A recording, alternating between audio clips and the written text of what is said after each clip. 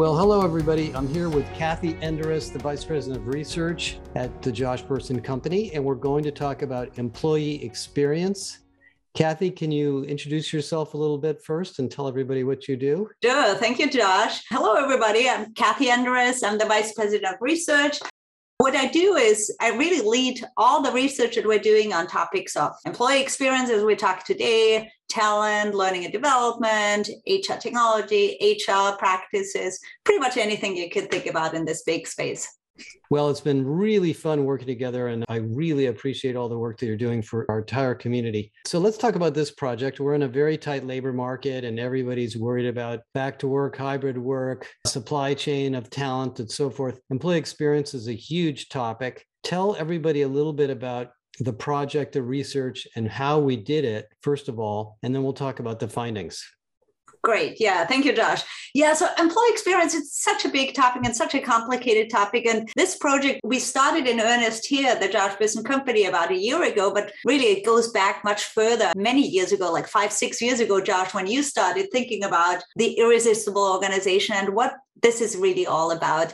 So what we started out with is setting up a big framework of what is employee experience actually, what does it entail? Like what's inside of employee experience? Is it just tools or journeys or listening? And we said, yes, all of that is part of how you get to an employee experience, but what is employee experience really about? So we set out this pretty big framework. We call it the irresistible organization because if you do all of these things, it makes your company irresistible. Mm-hmm. And so what this includes is a number of things that literally anything that touches your work and your life as you work with the company. So it includes, of course, the work that you do. Is your job meaningful? Does it fit with the talents and the capabilities you have? Does it fit where you want to go with your life and your work? Do you have autonomy? Can you make your own decisions? Do you have some flexibility in your job? Do you work with great co-workers? Are you working in a good team? Next thing that's part of that, we call these 6 big areas. We call them elements and then 24 dimensions under it. So the next element is your manager, how your manager works with you, whether that's your project manager or your line manager. Do they set good goals with you? Do they give you feedback, tell you how you should be working better, what you should do to improve? Does the company give them some development opportunities themselves so they can be a better manager? So management, of course, is key there too. The third thing is the workplace. And when we think about the workplace, it's the digital workplace, tools and processes, the physical workplace. And of course, in the pandemic, the physical workplace changed a lot as well, whether we had to do a distancing requirement or we changed working altogether, not from offices, but from our homes. And then also the cultural workplace. So is this a place that's inclusive and diverse and where I feel like I belong? So that's work management, workplace. Of course, very, very big in the pandemic, health and well-being. From the very basic of, can I be safe here? Can I be well here? Or do I get sick here? To things like, am I overwhelmed? Do I get some support for not being stressed out, not being burnt out? All the way to, is my family supported here? Do I get also some financial support as well? The fifth thing, what we call growth opportunities. And that literally has to do with, of course, can I move my career in different ways? Can I learn here? Is it a culture that also supports my learning? Those kind of growth opportunities. And the sixth thing, what we call trust in the organization. So is the company just making money or is there a mission and a purpose that's beyond financial goals? Are leaders transparent? Are they empathetic? Do they act with integrity? Does the company invest in me as a person, as an employee, even when the business is not doing so well? And do they focus also on the broader society, the environment? Does the company give back to the community? So those are the 6 elements. And then beyond that, we have technologies and services. But what we found out, it's not just about technologies.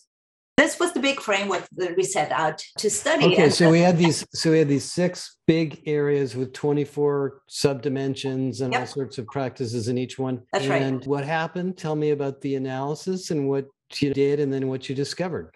Yes. First, we came up with this framework. We ran it by a lot of people just to make sure that we got it right. And we refined it all the time. And then we sent out a very, very large survey. So we said in all of these things that you can do, like these 6 elements, the 24 dimensions, we identified 83 practices. We turned them into questions in a survey. And then we sent it out to almost 1,000 companies around the globe. And these were companies in all sorts of industries in the US and Europe and in Asia, small companies, mid-sized companies, big companies. So lots and lots of different companies filled out this very large organizational practice survey where we asked things, how do you as a company, how well do you do these kind of things? For example, how do you give your employees agency and autonomy, or how do you make sure that there's a sense of inclusion and diversity and belonging? So we asked about all of these organizational practices.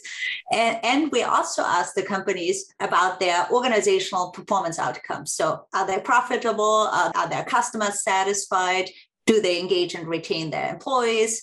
And are they innovating effectively? So we asked about practices and then outcomes. And then we identified which of all these 83 practices actually correlate with these outcomes, just to see basically how you get started on this. Because one thing that we hear all the time when we talk with EX leaders or HR leaders about this topic is people are very confused where to start. Where do we start is probably the most frequent question that we'll hear, right, Josh? Yeah. Anytime we talk with them, like, oh, there's so much to do. And of course, this framework is so broad. It includes kind of everything we do in HR and leadership development, in management practices, in cultural practices, in business practices. So where do we start on this? Well, so we'll talk about that in a minute. So tell us a little bit about what you discovered as the most important things in those 83 items. Yeah, what we discovered here, the most impactful thing or the most important things are actually, when you think about these 6 big dimensions, is the one about trust. So people trusting the company, feeling that they can trust the company, that leaders are transparent, inclusion, diversity, belonging played a big role, and care. All of those kind of more cultural things play a much bigger role than more tactical tools, technologies, practices. Well, I do want to ask you in a couple of minutes, how do you create a sense of trust? And in a world of a lot of issues of trust of the government or the media or social networks or whatever it may be, I can understand why we want our employers to be trusted for sure. What is the second or third area that you found? I know there's a couple of really interesting ones I want you to bring up. One very interesting thing we found out was about pay. So pay practices. So we asked 2 maybe contrary questions about pay practices. The first one was about absolute pay. So do you get more money than others? Basically above average pay. We asked these organizations, do you pay people above average and do you give them above average benefits? So that was the absolute pay. And then the other side was, do you foster equitable pay and recognition practices? So fair and equitable pay and recognition practices. And what we found was fascinating. So the fair and equitable pay was number 6 on the list of these 83 practices, if you rank them up top to bottom on their impact on all these outcomes. And the absolute pay was number 72. Wow. So huge difference, right? So it doesn't matter how much you pay people. It really matters that they feel that it's fair and equitable, which is a pretty important lesson in a time when companies are throwing bonuses and perks to try to get people to join their companies. It may not matter if people join the company, they don't feel it's a fair and trusted place to work. It may be wasted money. It may be wasted money because if you think about it, if you come there, you might join for the pay, but you're not going to stay for the pay and you're not going to get the best customer satisfaction out of paying somebody a lot of money because you don't wake up every day and look at your paycheck and it's like, yes, I'm so excited because I'm so happy to go to work because I make so much money. It only goes so far. In fact, it's funny because I've been involved in a lot of different pay systems. I've always felt when you give people big bonuses and stuff, it lasts about 2 days and then they forget about it. Very true. It's very true. It's not very long lived, right? It's like, and the same goes with the total amount of money that you make. You don't wake up every day and think you're as long as you feel that it's enough to support your family. So no doubt.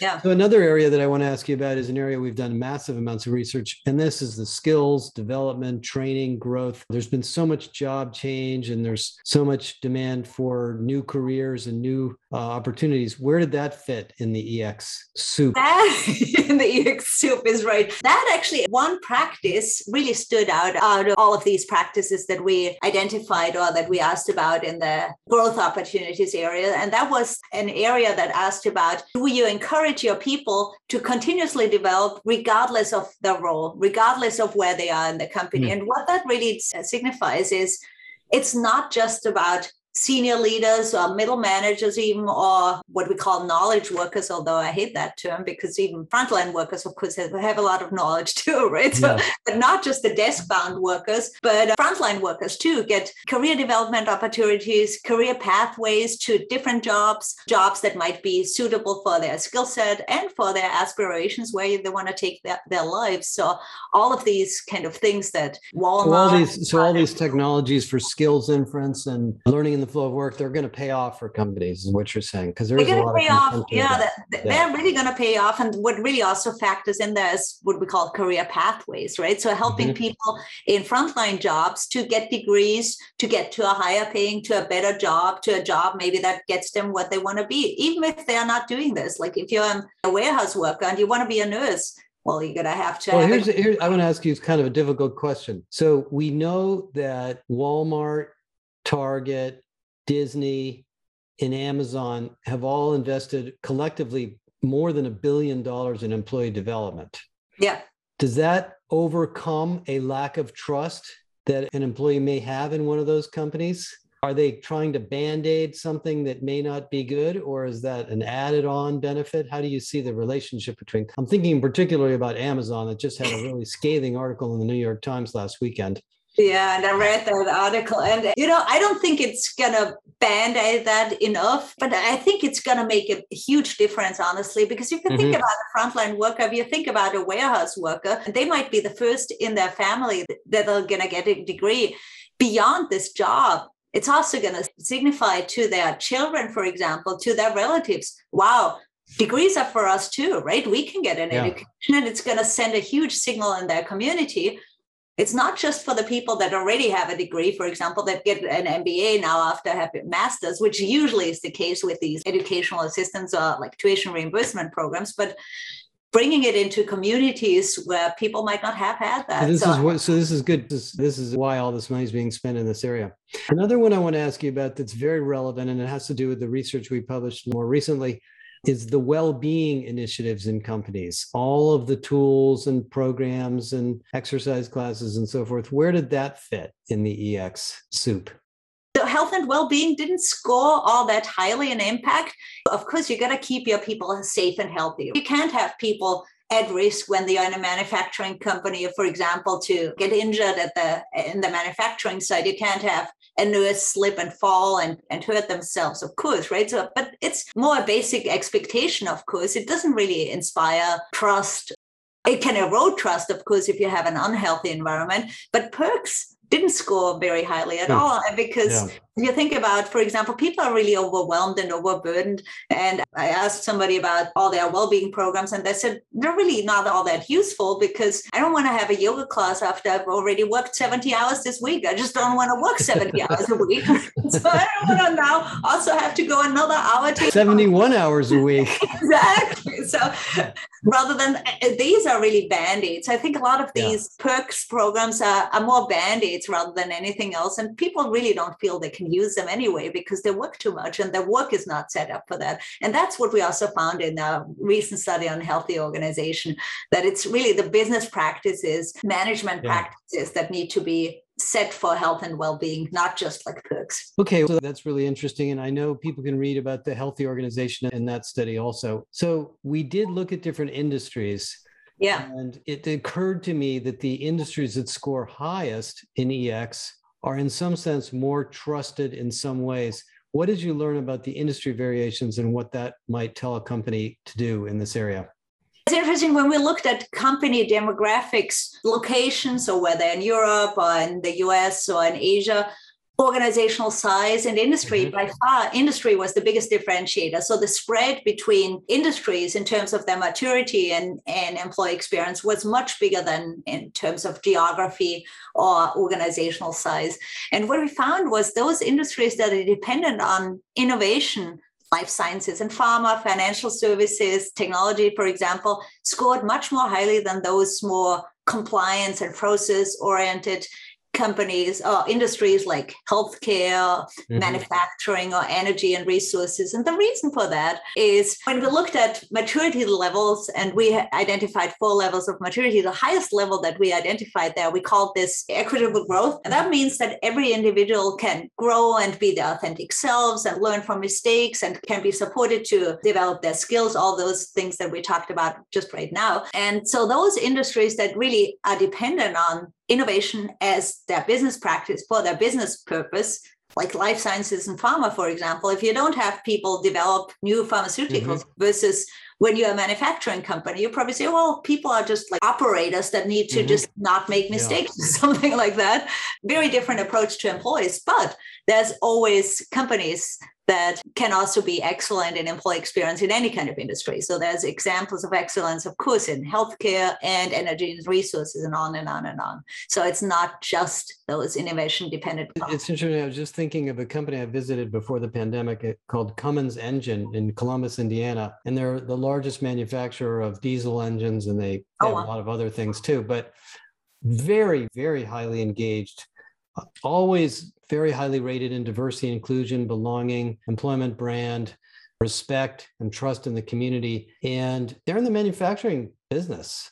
So you can do this in any industry if you choose to. Absolutely. Absolutely. And that's where we always, when we bring in examples also in our study, we always select not just from like one industry, but many different industries. We have examples of Deutsche Telekom and IBM and Kraft Heinz and Microsoft and Unilever. Very, very different industries across the globe to show how it's possible in any of these kind of industries. And we have case studies on that. And I want to highlight, I'm going to be doing an interview or a case study with Victoria Roberts from truckstop.com, which is one of the best places to work, which basically is a truck stop and trucking company. So you don't have to be a pharma company to have a great workforce. Absolutely agree. No, absolutely. And I think companies like, for example, Deutsche Telekom is a great one too, because they have a great mission that people, and they say, I will not stop until everybody is connected. I'm like, how great is that, right? I love that. That is such a great, I'm not sure that the phone companies here feel that way. I know. My landline here never works. Right. I think they stopped, although you were not connected. Okay, so let me ask you one more big question. If trust is the most important thing of all, and these highly innovative companies tend to be better at it, and of course, that would lead people to leave a maybe untrusted company and go to a trusted company. How do you build trust? If you're an HR professional or leader or an executive, what have you learned about how to do that? Yeah, so trust it's really such an important thing. And I think a hard thing to build, of course, it's not just one thing, right? So there's a few things that I'd call out in trust.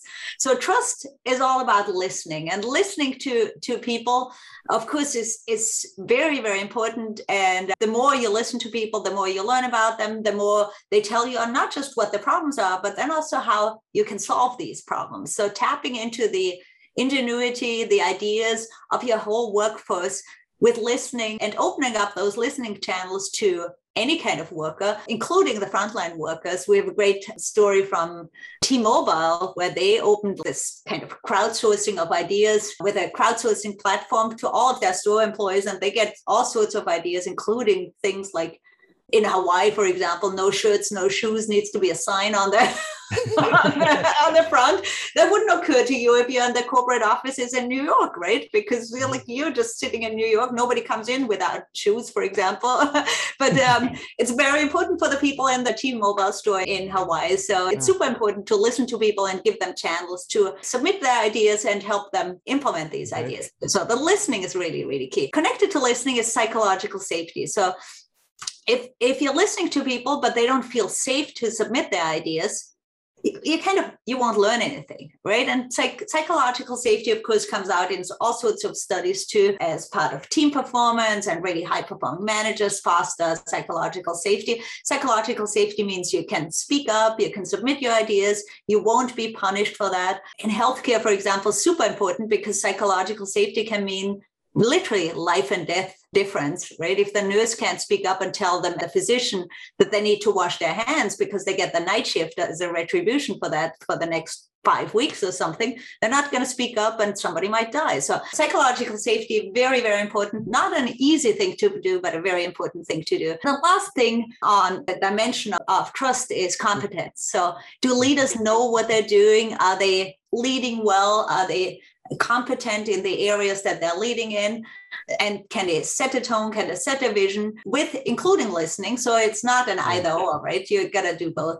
And then I think the last thing I'd call out on trust is a two-way street. So if you don't trust your employees, they're not going to trust you. If you, for example, like control their keystrokes in remote hybrid work or something to measure their performance, or if they're actually working, you're not going to trust them, right? They're not going to trust you. So your policies, all your procedures, all of your performance management, all of those kind of things, if you expect people to trust you, you got to trust them back.